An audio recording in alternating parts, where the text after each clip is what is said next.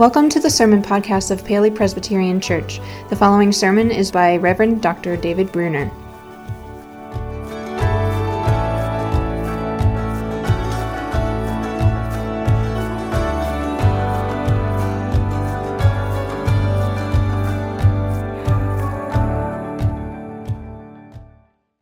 As we prepare to hear our scripture this morning, I'd like you to pray with me.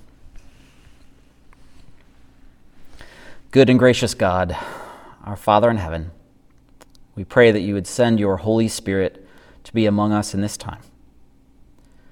Inspire us so that we can hear what you want to say to us, so that we may be humbled by the message of your cross, and that we may put its lessons into practice in our lives. We ask this in Jesus' name. Amen. Today's reading is from the 53rd chapter of the book of Isaiah.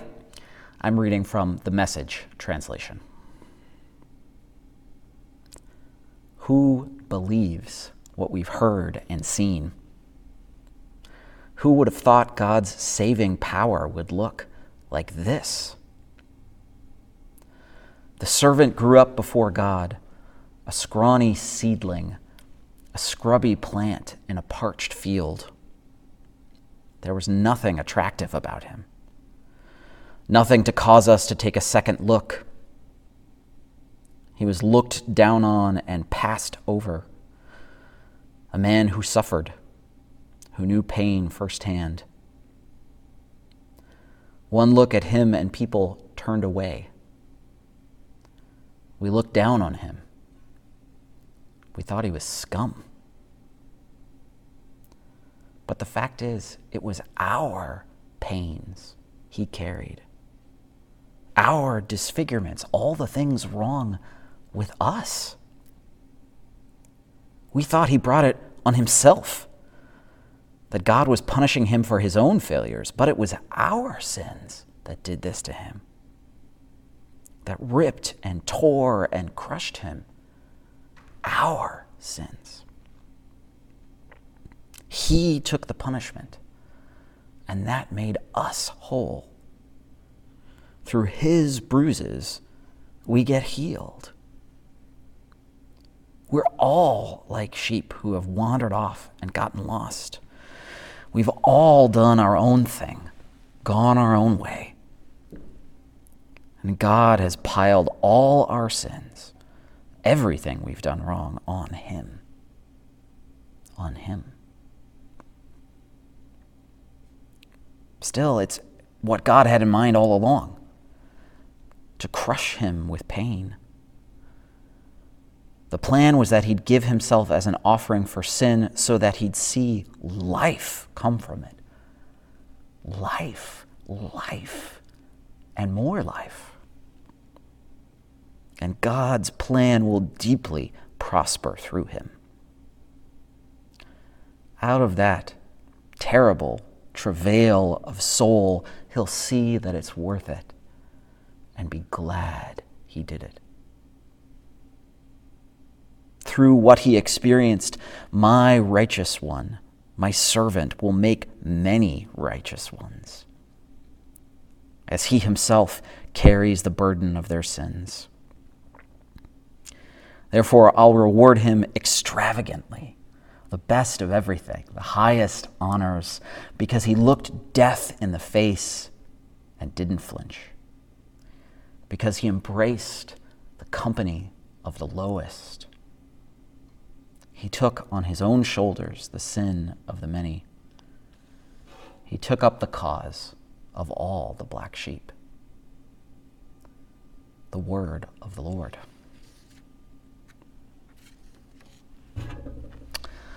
Well, friends, as many of you know, we're continuing a sermon series called I Believe. That's looking at the Apostles' Creed, a historic confession of the Christian faith. And this week, in the Apostles' Creed, we look at our confession that Jesus Christ was crucified, died, and was buried.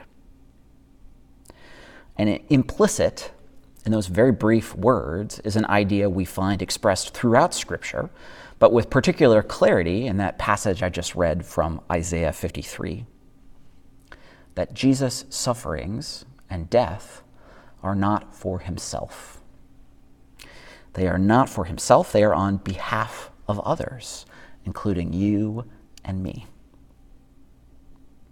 When Isaiah says that it was our pains he carried, our disfigurements, all the things wrong with us, that's what he means.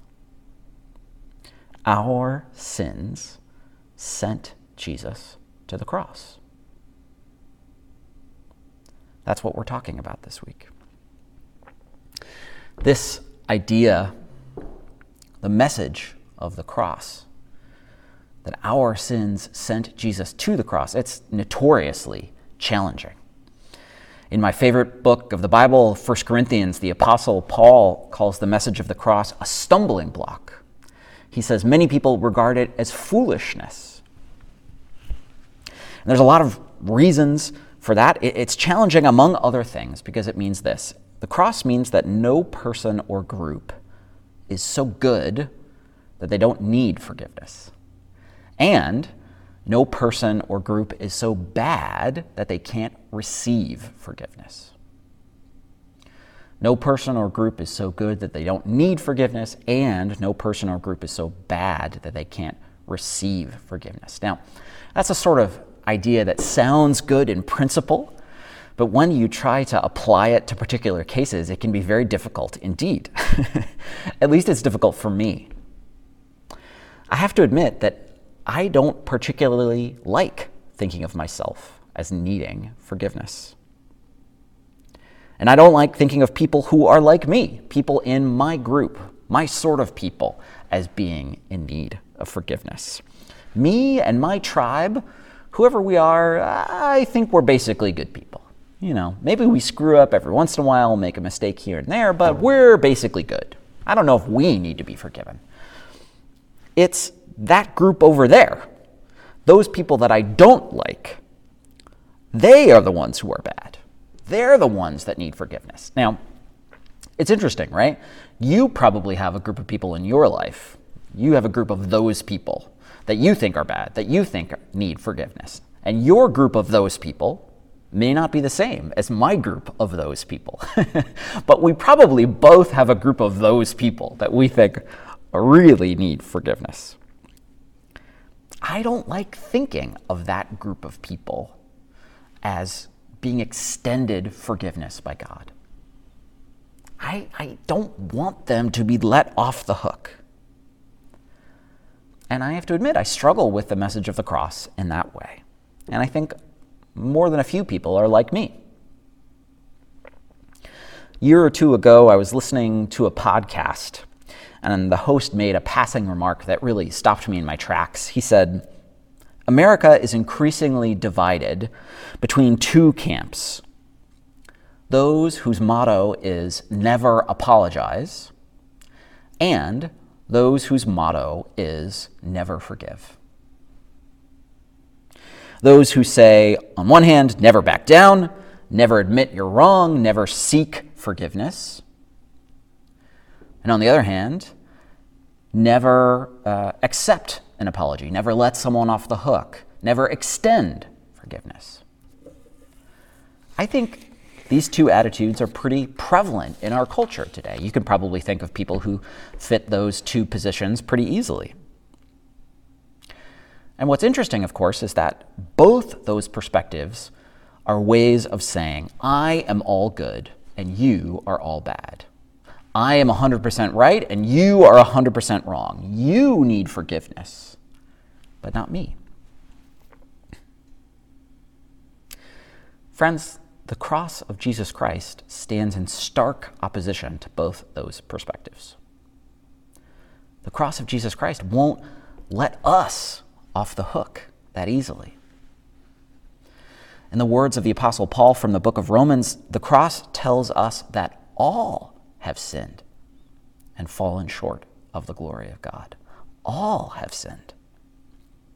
Everyone needs God's forgiveness because everybody sins. And there are ways that this can challenge our intuitive sense of right and wrong. If you're anything like me, you want your moral lines drawn clearly and unambiguously. You want to know who's good and who's bad. You want to know who's the hero of the film and who's the villain of the film. And of course, here in the church, it's an important part of our job to teach people the difference between right and wrong, that there is a difference between right and wrong. But of course, there's a trap here too.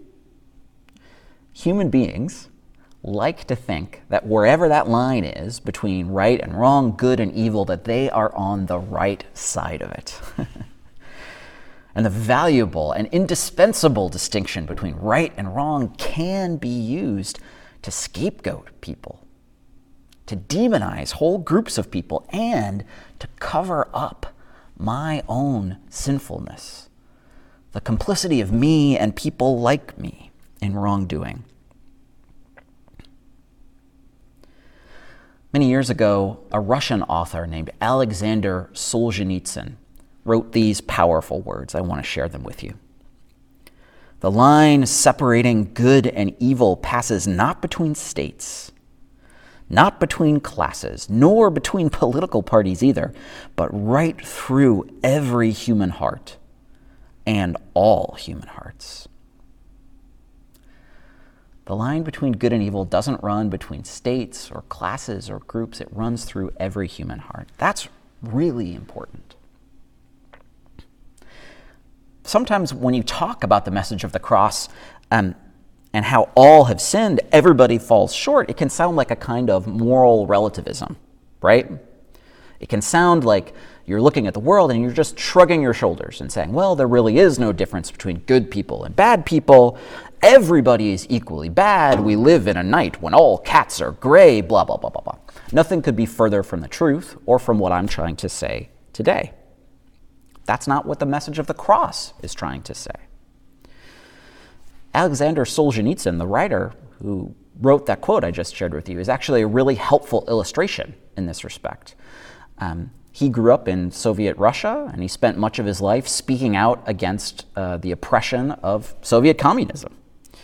He was not naive about the reality of evil and wickedness in the world and the need to fight back against it.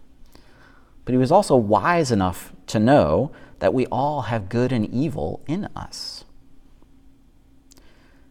Just like Jesus was wise enough to know that we all have sins that need his blood to atone for them. That, I think, is the message of the cross. This weekend at Paoli, the Racial Equity Group is hosting a discussion about the powerful film 13th. I commend it to you. I hope some of you will be able to join us on Sunday. If you haven't seen the film, you can actually watch it for free on YouTube. So if you haven't, I encourage you to check it out. It's a film about our criminal justice system here in America. And it speaks powerfully to just this issue, to the message of the cross. I am an educated white guy living in a relatively affluent suburban area. And it's easy for me to see the sin when someone breaks the law, when they commit some violent act, when they deal drugs, when they steal. Those things are wrong. No two ways about it. But it is a lot more difficult for me to see the ways that our criminal justice system privileges white folks like me and stacks the deck against people of color, especially poor people of color. Lousy living conditions in many black neighborhoods create what some experts chillingly call a school-to-prison pipeline. Black folks are arrested at a wildly disproportionate rate compared to their share of the population. An astonishing 1 out of every 3 black men born at the turn of the century will come into contact with the criminal justice system. America incarcerates way, way more people than many other countries. We have 5% of the world's population and 25% of its incarcerated prisoners. Almost 3 million people in this country are in prison. For a frame of reference, the city of Philadelphia has about 1.5 million people living in it. I believe those things are wrong too. But if I'm honest, I don't often think about them too much because they don't affect me personally. Is it only criminals who need forgiveness? Or is it also people like me, who all too often ignore the problems of poor people and people of color unless and until they commit a crime? Did Jesus shed his blood on the cross only to forgive respectable sins? The sins of educated white people like me? Or did he also die so that even the sins of people whose behavior rightly shocks us can be restored, reclaimed, forgiven? Standing before the cross of Christ, will I be brave enough to admit that I too need forgiveness? And will I be brave enough to seek to extend that same forgiveness to a brother or sister who may not look like me, who may not talk like me, who may not have anything in common with me except the most important thing, that Jesus died for us both? It was our pains he carried, our disfigurements, all the things wrong with us. He took the punishment, and that made us whole. That's what Isaiah said. Friends, we have all been recipients of the costly grace and mercy of Jesus Christ, purchased at the cost of his blood. Let us not shrink from proclaiming and living out the message of the cross. May we be bold enough to seek forgiveness for ourselves and humble enough to strive to grant it to others. Amen. I believe in God, the Father Almighty, maker of heaven and earth, and in Jesus Christ, his only Son, our Lord, who was conceived by the Holy Ghost, born of the Virgin Mary, suffered under Pontius Pilate, was crucified, dead, and buried. He descended into hell. The third day he rose again from the dead.